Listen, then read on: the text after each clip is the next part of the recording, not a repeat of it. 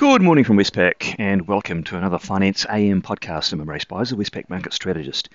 In the financial markets overnight, we saw a risk-averse mood prevailing as COVID continued to spread across the globe. And in addition to that, we had some weak US retail sales data. The S&P 500 about half an hour ago was down 0.9%, it's currently down 0.7% on the day. The defensive currencies are higher, mostly the US dollar, but also the likes of the Swiss franc and the Japanese yen. And bond yields, well, they more or less just consolidated near recent lows. In the currency markets, the US dollar index is up 0.5% on the day, and the US dollar outperformed all of the majors. The Aussie dollar fell from 73.05 to 72.43, making a 9-month low. And the worst performer of the lot, which had a decent fall yesterday following that COVID case announcement, it extended that decline reaction to 69 cents overnight. And the Aussie Kiwi Cross, which rose sharply, again in response to that New Zealand COVID case announcement, it extended their move up to 105.41 before settling around 105.00. In the interest rate markets, the US 2-year Treasury yield not doing too much, stuck between 0.2 and 0.22, but the 10-year yield, actually the 10-year yield also ranging and not showing much direction between 1.22 and 1.26%.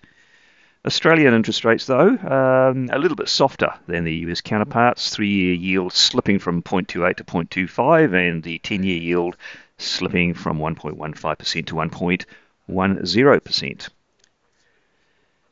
And commodities, Brent crude oil is down 0.5%, $69. Copper fell 2.6%. Gold down just a bit, down 0.2%. And iron ore, another fall down 1.6% to $159.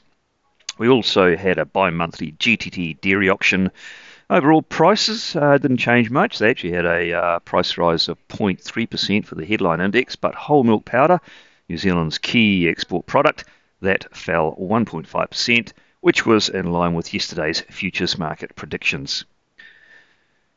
In terms of the news out overnight, the US retail sales report, as I mentioned earlier, was weak. The headline sales fell 1.1% against expectations of a smaller fall of 0.3%.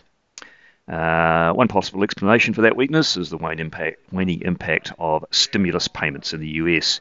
Industrial production, though, that was a fairly decent report for the month of July, rose 0.9% and was better than expected, and industrial production is poised to reach all-time highs by early 2022.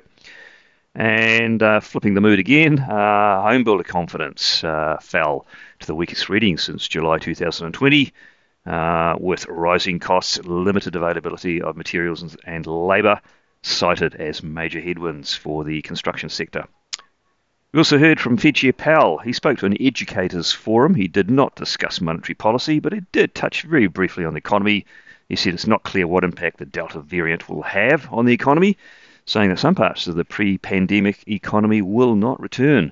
For example, the workforce, which is changing, more people are likely to stay working from home, and that the recovery could be slower for the service sector jobs and those that interact with the public. So fairly cautious notes there from Fed Chair Powell, although, again, they were limited.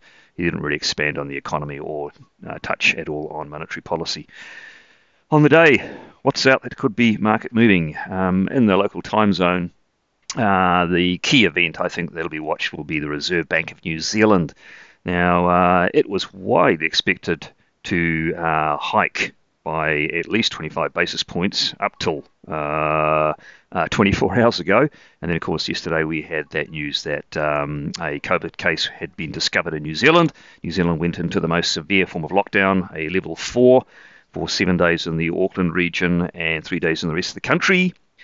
And since then, a few more cases have been identified. So we're watching the developments in this very closely. There will be an update by the government at 1 p.m. But what does that mean for the Reserve Bank of New Zealand? Will they proceed with their hike as was widely expected, or will they put it on hold for now? This is a highly uncertain state as we go into it. The Westpac economists have judged that they will probably sit this one out, stay on hold, and then revisit it at the next meeting in October. The market pricing suggests that they will go ahead and hike regardless. So yes, we'll just have to wait and see. That's at 2 p.m. this afternoon with a press conference at 3. Elsewhere in the world, I think the main event that the global markets will be watching will be the US FOMC meeting minutes, which might add a few more clues around the likely timing and the nature of the tapering of quantitative easing in the US. Well, that's it from me today. Thank you for listening. I'll be back again same time tomorrow morning.